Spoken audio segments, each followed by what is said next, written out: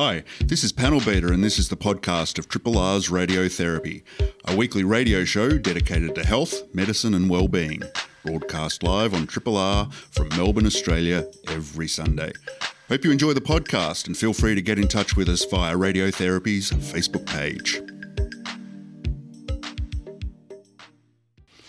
And thank you for joining us. It's great to have you with us. You might be listening in on the digital service, listening on the old-fashioned wireless, maybe on the app.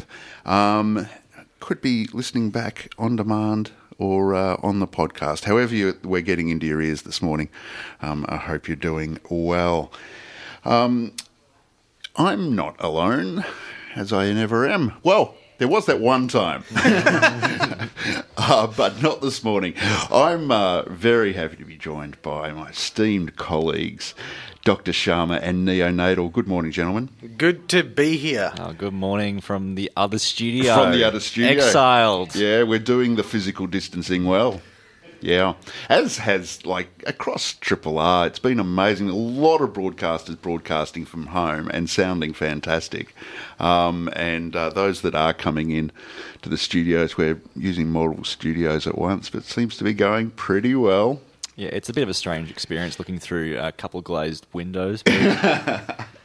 Coming through loud and clear, Neonatal. How have you been this past week, Neonatal? I've been good. I was actually telling Dr. Sharma before the show that I got swabbed recently. I experienced what we've all been talking about. I woke up with a mild cold earlier this week and went down to the lovely Royal Melbourne Hospital and was had my brain tickled. Your brain tickled? It does feel a little bit like getting your brain tickled. Oh, the swab. Yeah. Yes, the swab. I don't know what Panel Beater was thinking then. I was mildly aroused. No, it's a public hospital. Yeah. It's, No extra services there. No, talk us through your experience of it, because there'll be people who aren't, ready to jump onto the testing for various reasons. Yeah. Set us at ease. Well, I was actually quite nervous going, but it was a very, very easy experience. I wouldn't call it pleasant, but I'd call it easy. You go in and you do a little QR code on your phone, answer a questionnaire, and they say yes, you're here to get you're able to get swabbed today. Go in, get your blood pressure checked, your oxygen saturation checked, and then you sit down, and then they take you to a separate cubicle where you get some blood taken, which I believe is for some antibody testing at a later date, and then you get a cotton swab, basically just rubbed down the back of your throat and through your nose into the nasopharynx. Taking about how long all up? I was in and out within probably 20 minutes. And had the test results. I went in at 8:30 and had the test result back by 5. incredible. It was just the easiest experience. I was actually very nervous. I knew exactly what I was going to experience, but that didn't stop me being nervous. But you know what? I'd go back. I'd be a repeat customer. At these prices, yeah. The next pandemic?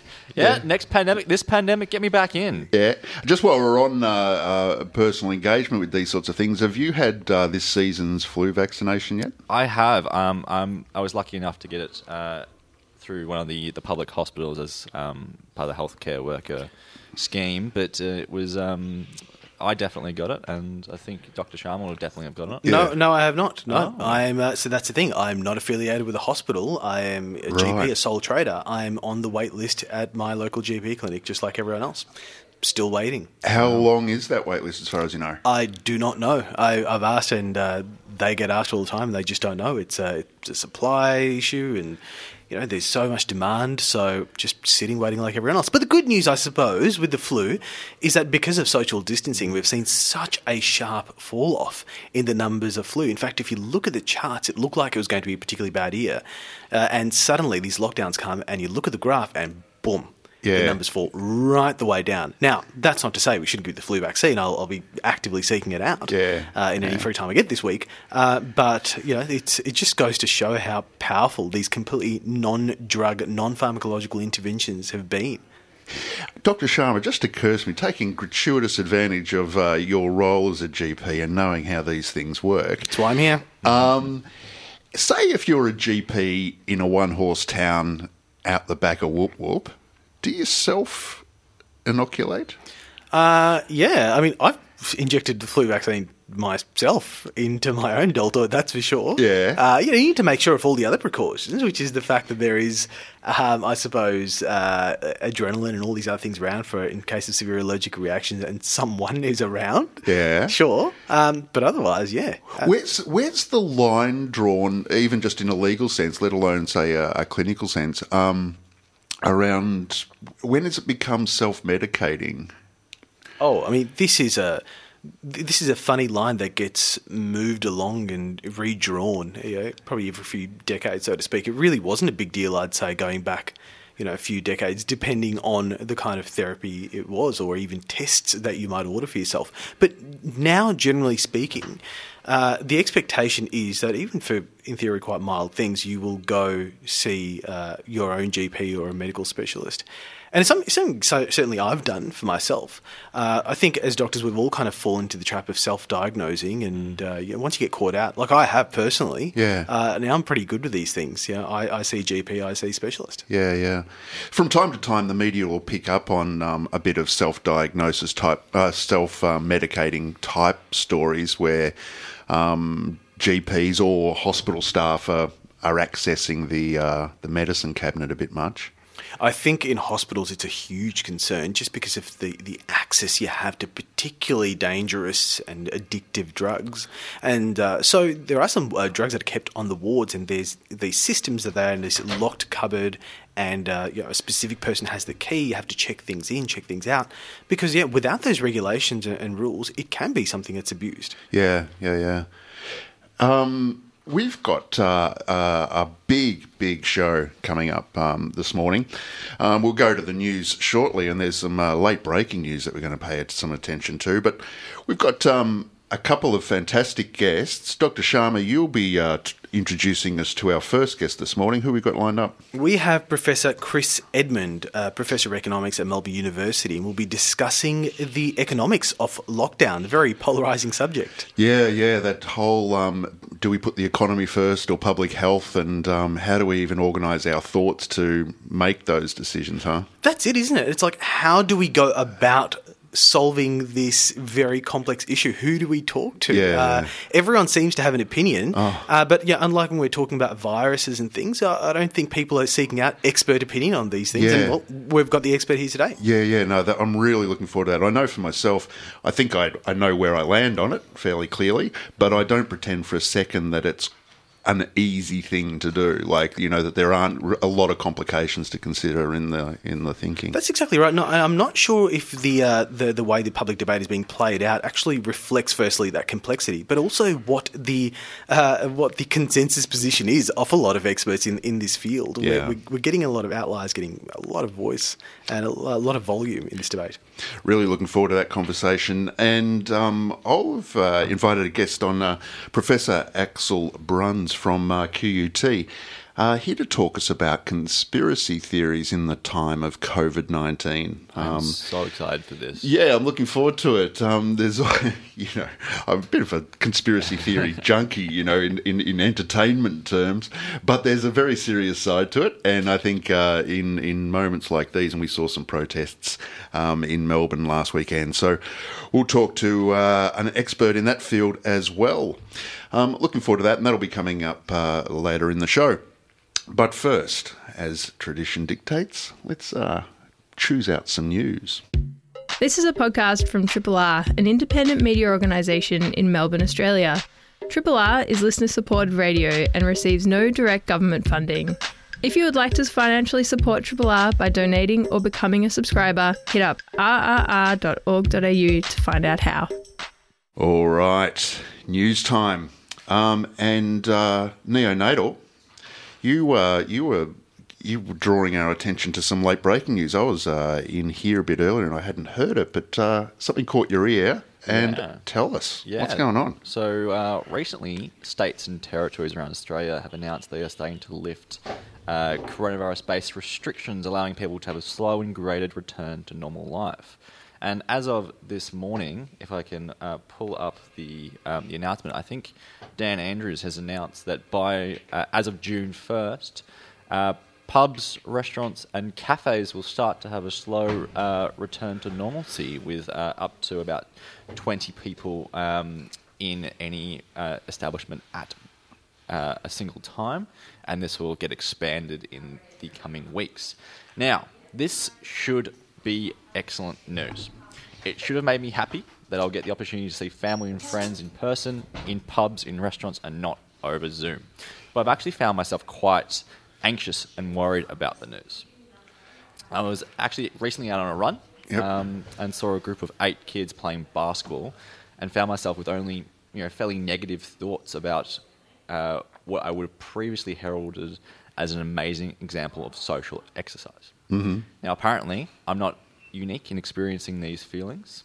This strange phenomenon that I've been experiencing is known as reverse culture shock, or re-entry syndrome. Wow. Now, re-entry syndrome. Yeah. And It sounds cool. I want that. Is this astronauts? Well, I've got it. You're the coolest guy here. Well, it's been described heavily in people returning from expeditions in Antarctica. Where they're having to re-enter a new world where the sun shines and sets every day and it's not dark for 6 months. Right, I see where you're going, yeah. So the road to adjusting to this new world and society we are living in is not likely to be straightforward, as proven by these Antarctic expeditioners, where some of them take up to 12 months to feel like they're living their normal life again. Mm-hmm. And now Dr. Kimberly Norris, a clinical psychologist and expert on Antarctic reintegration, advises a slow return to normalcy is the best strategy. So basically it's saying don't go out and see a different group of 5 people back to back to back because you think you need to make up for lost time or need to start rebuilding those social connections. Everyone will have had a different experience over the past few months, and people will need different things to get through the turbulent period of adjustments. She also warns that people may be different from the individuals who remember pre-coronavirus. They've had a lot of new and sometimes scary experiences that you were not a part of and you weren't able to share on a regular basis. And basically we simply just can't return to life as we know it pre-COVID. I think this will be a very hard realization for a lot of people. Yeah, I really am interested to see how this plays out. Like you, I'm pretty nervous about this staged reopen. Not unsupportive of it, but nervous about it. I think I imagine people. Well, nobody's ever done it before, for a start, right? So we don't necessarily intuitively know how to do this. So there's going to be a complication, but also I think the psychology that you're pointing to is going to play its part. Just one thing that occurs to me as far as, like, if I'm personalising it a bit about this idea of re-entry, people have been using the concept of work from home, that's what's been happening. I don't think it is working from home. When I realised I was going to be, homebound, I thought, well, you know what, working at a university, I can work at home a lot, right? I don't have to go to campus except for the classroom stuff, really. And I thought, well, it'll just be those hours added on to what I would be at home for anyway. It's not like that at all, actually, because you're I realise how much the casual interaction with people really changes. Whether that's just casual interaction by catching the tram into the campus or something like that. It's trying to work at home, and you are working at home, but it's not like you've just extended your hours at home at all. I mean, that's the thing. Humans are gregarious by biological nature. Yeah. And if you remove that, there is something radically different happening on a conscious, subconscious level. Yeah. So that adjustment has been difficult for a lot of people. It's something that I found a little bit difficult too. something I gather a lot of people are experiencing is when they're watching television now or a movie or something like that, and they see people, in a casual hug or just shaking hands, seeing crowds in movies and things like that. We actually are experiencing that visually, consuming it visually in really interesting ways. Yeah, I've certainly found myself recoiling. I think I saw someone cough on Netflix yesterday, and just this visceral, full-body reaction I had on my lounge. It was like, wow, I didn't think I'd react that way, but here we are. They didn't cough into their elbow, is that what you're saying? It was disgusting. Neonodal, this idea of, the social psychology of, what's it called? Re-entry syndrome. Yep, re-entry syndrome. And you were talking about exercising. Were there any other examples or scenarios that were discussed in this expert? So it's really just going to be how we experience returning to life pre-COVID. So a lot of her examples were based around social interaction and gathering in large groups. It'll be a lot of it will be experienced when these pubs, restaurants and cafes do reopen, and how we have to visualise going into large spaces again with a lot of people. It'll be terrifying for a lot of people, I think. By June 22, Dan Andrews once said that establishments could have up to 50 people. Okay. And then second half of July, up to 100 people. I couldn't imagine being in a room with 100 people. Yeah, no, not at the moment. When does the 20 come into effect? So the 20 is June 1st. June 1st. Yep. Okay. So I'll just do that again for the listeners. So it's June 1st, cafes, restaurants and pubs will be able to reopen their doors to serve meals to up to 20 customers. From 22nd of June, it's increased up to 50, and during the second half of July, it's up to 100. Yeah. He does stipulate that this is reliant on Victorians continuing to get tested when they show even the mildest of symptoms. So go and get your brain tickled. And we have to see continuous decrease or a steady state of low numbers in the state. It's going to be really interesting to see how venues do the 20, manage the 20. I imagine there's going to have to be some kind of door control in some way. I saw some news this morning of New Zealand who have been doing this, I think 10 patrons in a cafe at one time, with Jacinda Ardern getting turned away at a cafe. Some pretty strict regulations over there. Goodness me. Well, some good news. I'm sure people are, even if we are bracing ourselves for some re-entry syndrome, we're probably really looking forward to it. You're listening to a Triple R podcast. Discover more podcasts from Triple R exploring science, technology, food, books, social issues, politics and more. To listen, hit up the Triple R website or your favourite podcast platform. With the lockdowns being eased now, I think we're looking back and realising just how difficult it's been. But not just the lockdowns themselves, just the conversation around it has been incredibly polarising. COVID-19 has been framed as a death match between the economy and lives. And now that might seem like a very crass reduction, but that's the conversation we find ourselves in. But even a very humane approach recognises that preserving jobs and incomes and industries is essential for human well-being. And in that way, Australia's early response to lockdown appears to have been some kind of trade-off.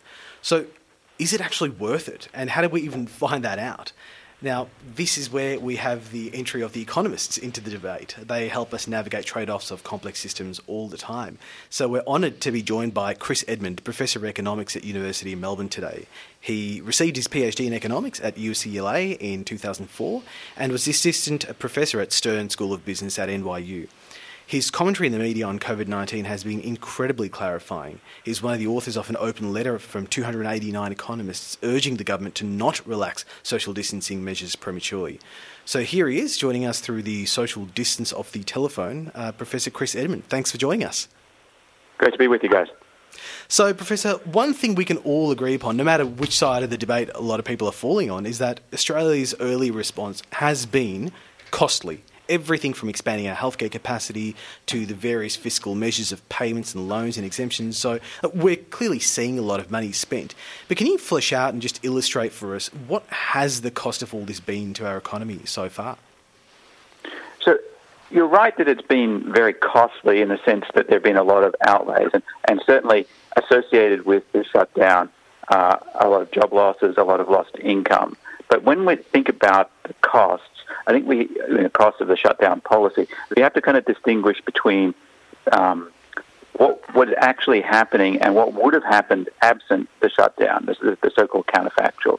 So as we can see in countries all around the world, countries that had less severe lockdowns have still gone into recession. So the cost of the lockdown is not the recession, it's the extra slowdown in economic activity over and above that would have been happening anyway as people kind of voluntarily socially distanced. Like if you look at the data, it's very clear that people were stopping going to restaurants, they were stopping going to bars, they were stopping going out even before the shutdown hit. So there was going to be a big decline in economic activity anyway, and the cost is the extra decline in economic activity, the extra decline in wages, the extra increase in unemployment over and above that would have happened anyway. And what I and other economists have been arguing is that what we should see is that those costs that we're bearing from the lockdown, that extra reduction in economic activity over and above that would have happened anyway, is an investment in our future economy. Like our best hope for the economy recovering in the near term is to comprehensively, as best we can, get the pandemic under control, right? Get it close to elimination levels so that people have the confidence to go out and about and to do normal activity, and then release, and then in the meantime doing everything that we can to support workers who are dislocated. Right? So nobody's saying we should just leave people and let them suffer the consequences of the lockdown, but that lockdown was an important part of putting the economy in a position where it could recover. And absent that lockdown, the things were only going to get worse. You were going to have both a recession and a massive public health crisis. So in that sense, we were arguing that it was like a false choice to think of it as choosing either looking after the economy or looking after public health. Right, so you seem to be describing this scenario where if we did not have some form of lockdown, you end up with this kind of worst-case scenario where you've got both disasters to now deal with that are guaranteed, this health and economic disaster. That first point, however, you're making is very interesting about how there was a lot of slowdown happening anyway, even potentially without a lockdown. So is that something we're seeing here? Because it's something we've certainly seen in Sweden, which is famously not locked down as strictly as its neighbours. And it was very interesting to see a preprint about a few days ago talking about, when comparing to, say, somewhere like Denmark that did lock down, you're seeing kind of similar falls in this kind of aggregate spending happening. So is that something we'd seen here as well, this slowing down of the economy before lockdowns? We were beginning to see signs of it. If you look at kind of sort of semi-anecdotal evidence, things like open table reservations and stuff like that, you definitely were seeing a decline in activity before official measures came on board. But we were relatively early in terms of, if you think about the earliest restrictions, things like restrictions on travel, and then even kind of restrictions on sort of formal shutdown in kind of late March. So we hadn't really started to see the true sort of what you might call the decentralized or the private sector-led lockdown really getting a chance to get underway. But I think it's pretty clear that it would have happened. Right? I mean, everything that we sort of see in countries around the world that have taken a kind of more hands-off approach to lockdowns has suggested that they've had the big declines in economic activity anyway, and they've just had worse health outcomes on top of it. Professor, it's Neo Nao here. Thanks so much for joining us on the show. I would like to move a little bit to the future with the Australian government being given two options. One, a harsher lockdown where we aim for elimination, or what they appear to have chosen, the more prolonged, accept a few cases, accept a longer staged lockdown and re-entry into normal economy. What are your thoughts on the elimination versus a staged relifting? I don't see this distinction quite as clearly as you do. I mean, I think that it's true that at the margin, as you release the lockdown, you're going to necessarily get some more incidents. And, obviously, the policy has to be such that you're not thinking of a once-and-for-all decision, okay, we've relaxed. If things start to, if incidence starts to rise precipitously again, you're going to have to see a return of those of those policies that we had back in late March. Right? And so the whole goal has to be to do this carefully enough that does not happen. And whether you want to call that elimination, or I use the term near elimination because I'm not sure that anybody is really trying to drive incidents to zero, but to a handful of cases that are not kind of spiking in ways that run the risk of going out of control. So it's that, like, we know that, like, as we sort of saw in February and early March, that at the beginning things can trundle along quite slowly, and there can be cases, but it takes a little while for that exponential growth to take off.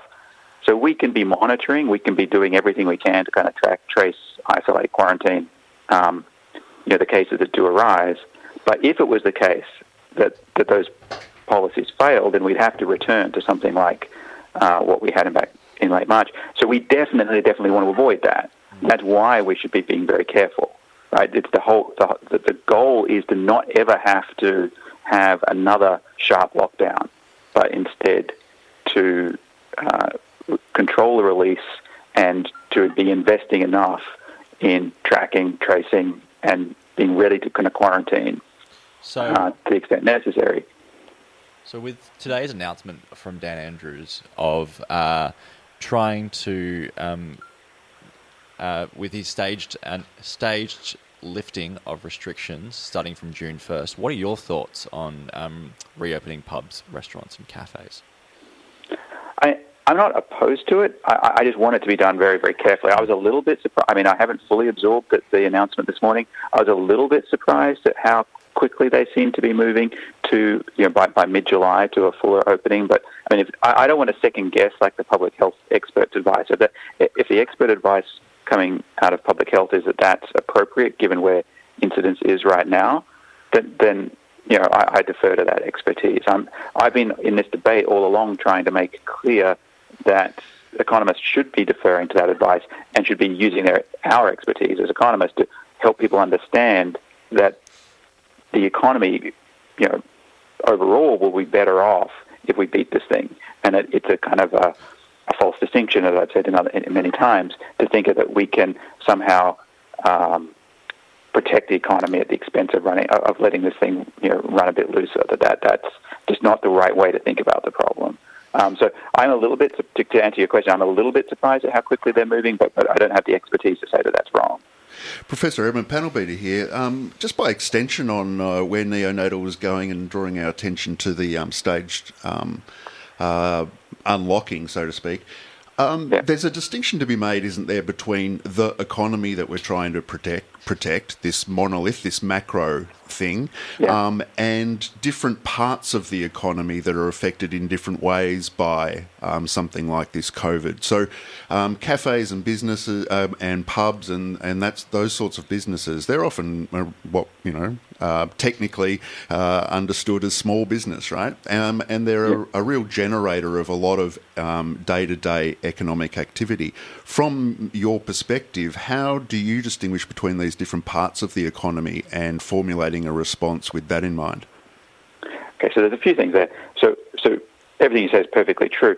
And even as we kind of sort of see the kind of Andrews announcement this morning, you can kind of see that there are big chunks of the economy that are not going to benefit, right? So, while we have essentially no international mobility, there are large parts of the Australian economy that are going to not benefit, right, from the release of the shutdown. So things like tourism, sort of international tourism, things like all of the higher education sector. I don't like to talk my own book, but I'm a professor. Your university is going to be suffering for a long, long time to come. Yep. So it's definitely true. There's a lot of employment in those small businesses, in sort of cafes and restaurants and hospitality and so on. And hopefully that's also where a lot of as you guys probably know, that we saw the April labour market data come out on Thursday last week, and we kind of saw just how badly those sectors are kind of shedding jobs, shedding shifts, and hopefully a lot of that can come back. But I think it's clear that there are going to be other sectors of the Australian economy that are going to be depressed for quite some time, even if cafes and bars and restaurants come back sort of over the next sort of 3-4 months. So there's a lot still to kind of be watching very carefully, and that's in the kind of like the favourable scenario where we keep like the pandemic under control. So everything here is, all of this discussion is like contingent on keeping that thing like at very, very low levels, because it's just like we do not want to have a repeat of what we've just been through. Sure. And given the nature and the characteristics of the Australian economy, and you've pointed to, say, tourism and education, obviously very big export industries for Australia, how much of our assessment of decisions we need to make domestically should we account for international behaviours? In what sense? In terms of like the fact that other countries do not have, like the United States do not yet fully have the pandemic under control. Yeah, that's right. Yeah, well, I mean, we can't really relax, our international restrictions. Like, I would love to be going to conferences in North America, but in the next year or so, but I doubt it, right? I mean, it's just like we can't do that yet. And that's going to be, I was being a little flippant there, but that's going to be hurting large chunks of the Australian economy for some time. And so what we can do about that is really not clear. Now, luckily, we have large parts of the Australian export economy that aren't really people dependent. So, we might have our own, concerns about like a reliance on coal and reliance on sort of mineral exports and whatnot, but those things aren't going to suffer in the same way. So there are parts of the sort of the trade or export-oriented economy that will be sort of still online, and we should, I guess, from a macroeconomic point of view at least, be sort of grateful for that. But I think anybody who thinks that just as the shutdown, like in this favourable scenario where we seem to have the pandemic under control and the shutdown is relaxing, and maybe in sort of 6 weeks you can feel like in many respects life has returned to normal, we are still going to be in a very, very deep recession. Right? We are kind of coming out of a very unusual, abnormal economic crisis that was basically sort of engineered by this health emergency. But as we come out of that, we're going to be in a more, for want of a better word, normal economic crisis.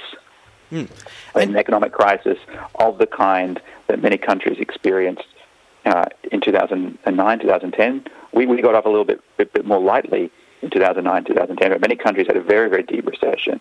And we are still going to be looking at something closer to that, even as the lockdown eases. Right? So, it's true that cafes and bars and whatnot will start to be able to reopen, but there's a lot of marginal businesses there, and so a lot of those marginal businesses, even if people come back 90%, that's not enough. A lot of those businesses will never come back because 90% of the customers is not enough for them to be viable. So we're going to be looking at a severe recession even once the lockdown is over. And Professor, I suppose to ameliorate some of the suffering that you've outlined, we're seeing various fiscal measures of payments and loans and exemptions, and we're talking about $200 billion of kind of support provided that seems to have popped out of the levers of monetary policy. I guess if you can give us just a broad picture of, we understand this money's now occurred, so to speak. Where has it actually come from and is being truly actually borrowed from? And more importantly, when it's actually spent as support, where does it go? Okay, so there's a lot of things there. So the short answer is that the Australian government is borrowing, right? So the Australian government is selling bonds into the bond market, and those bonds are basically being bought by superannuation funds, some international pension funds, some other agencies, and indirectly in the secondary market, not directly by the Reserve Bank. So those bonds are being bought. Those bonds become assets to the people who are buying them. So if you have a superannuation fund, the chances are your super fund is buying some of that debt. But that debt is being created by the Australian government and will have to be serviced over coming years. And there's a lot of it being issued.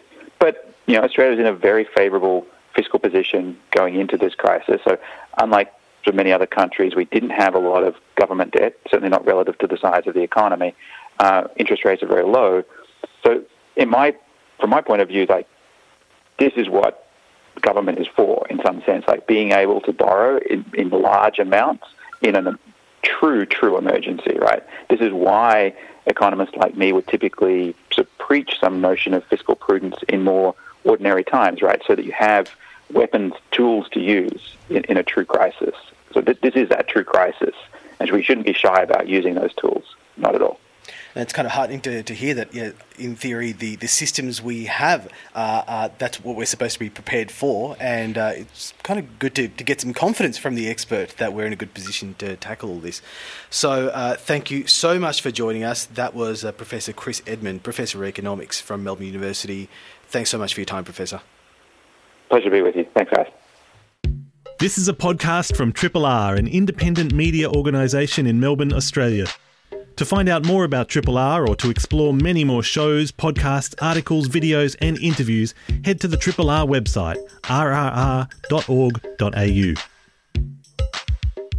We're turning our attention to conspiracy theories in the time of COVID-19. Many of you will be aware of the protests that you saw well reported in the media last weekend.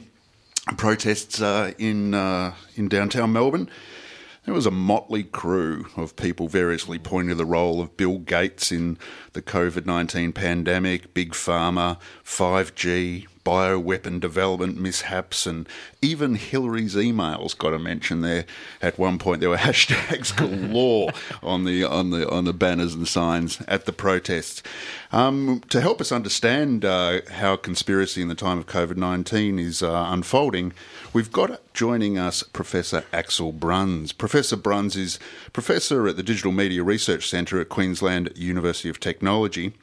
He's the author and editor of many publications, with his current work focusing on the user participation in social media, Twitter and Facebook and a whole lot more, and where the implications are for our understanding of this in contemporary public life.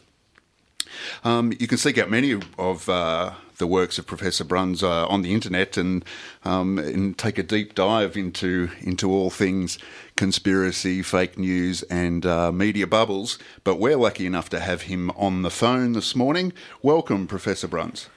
Good morning. Wonderful to have you with us. As you probably just heard in the intro, we were really keen to talk with somebody after last weekend's protests, and no better person than yourself. Could we just start, though, before we start getting into the very details of COVID-19 conspiracies, can you just set us up with a broad-based understanding of what a conspiracy is? I guess one person's conspiracy is another person's fact, so we need that distinction. Yeah, that's right, of course, and of course there's a very broad range of conspiracy theories around, particularly now online. But we also should note that conspiracy theories themselves, of course, predate the internet itself by some margin. You only need to look at all the conspiracy theories surrounding, the death of John F. Kennedy or the moon landing and so on. So people have been going on about trying to find the real truth as they see it for a very long time. And very often that's born out of a mistrust or some level of uncertainty about what's really going on in the world, mistrust of politicians, mistrust of any other authorities. So there have always been some people around who simply don't believe the official narrative, the official story, and feel that there must be something more hidden behind all of this. And now, of course, it's become a lot easier for them to get together on the internet overall, via social media, and to share their little insights or little ideas about what really is going on, and from that to construct a much more fully formed, fully fledged narrative of what they think really is behind everything that's going on in the world. And what are the preconditions for a conspiracy theory to arise? I'm guessing from a little more familiarity with your work that it's got something to do with an information vacuum.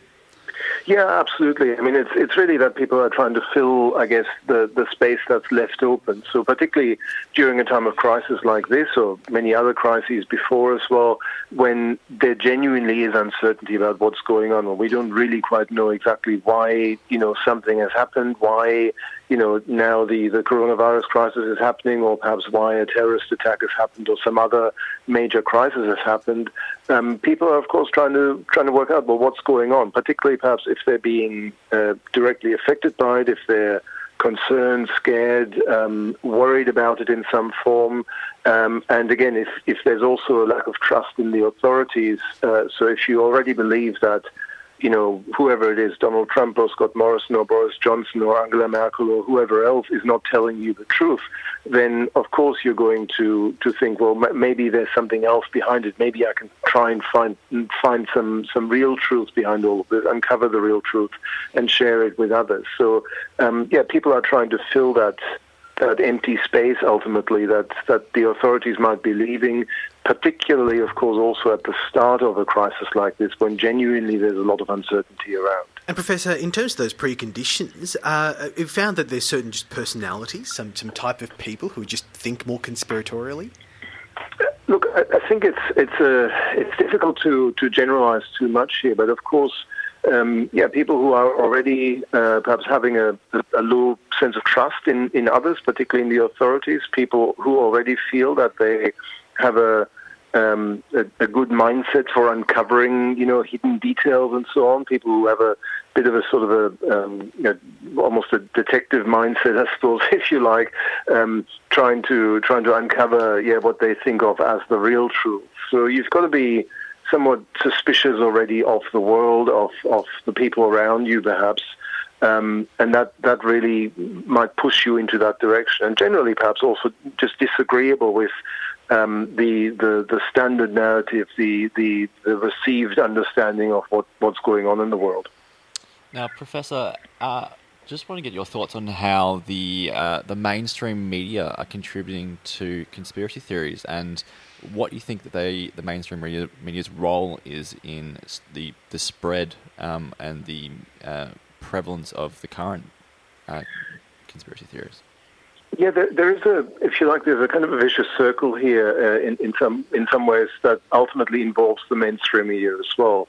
With these sorts of conspiracy theories, of course, much of it starts on the fringes. You've got fringe groups that already have particular contradictory views that contradict the mainstream understanding of the world. So you've got people who believe that there are chemtrails or that vaccinations are bad for you or any other fringe beliefs like that.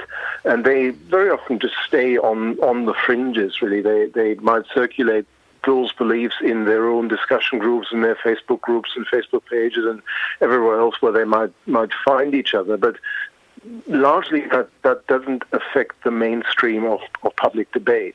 Where it reaches the mainstream is often with the help of others. So you've got mainstream media perhaps picking up on this to some extent.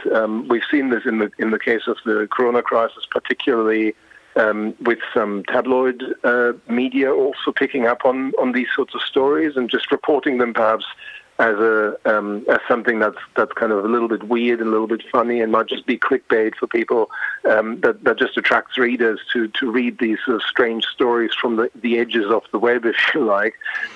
But in doing so, of course, they end up amplifying these messages and really make them much more visible to ordinary people than they otherwise would be.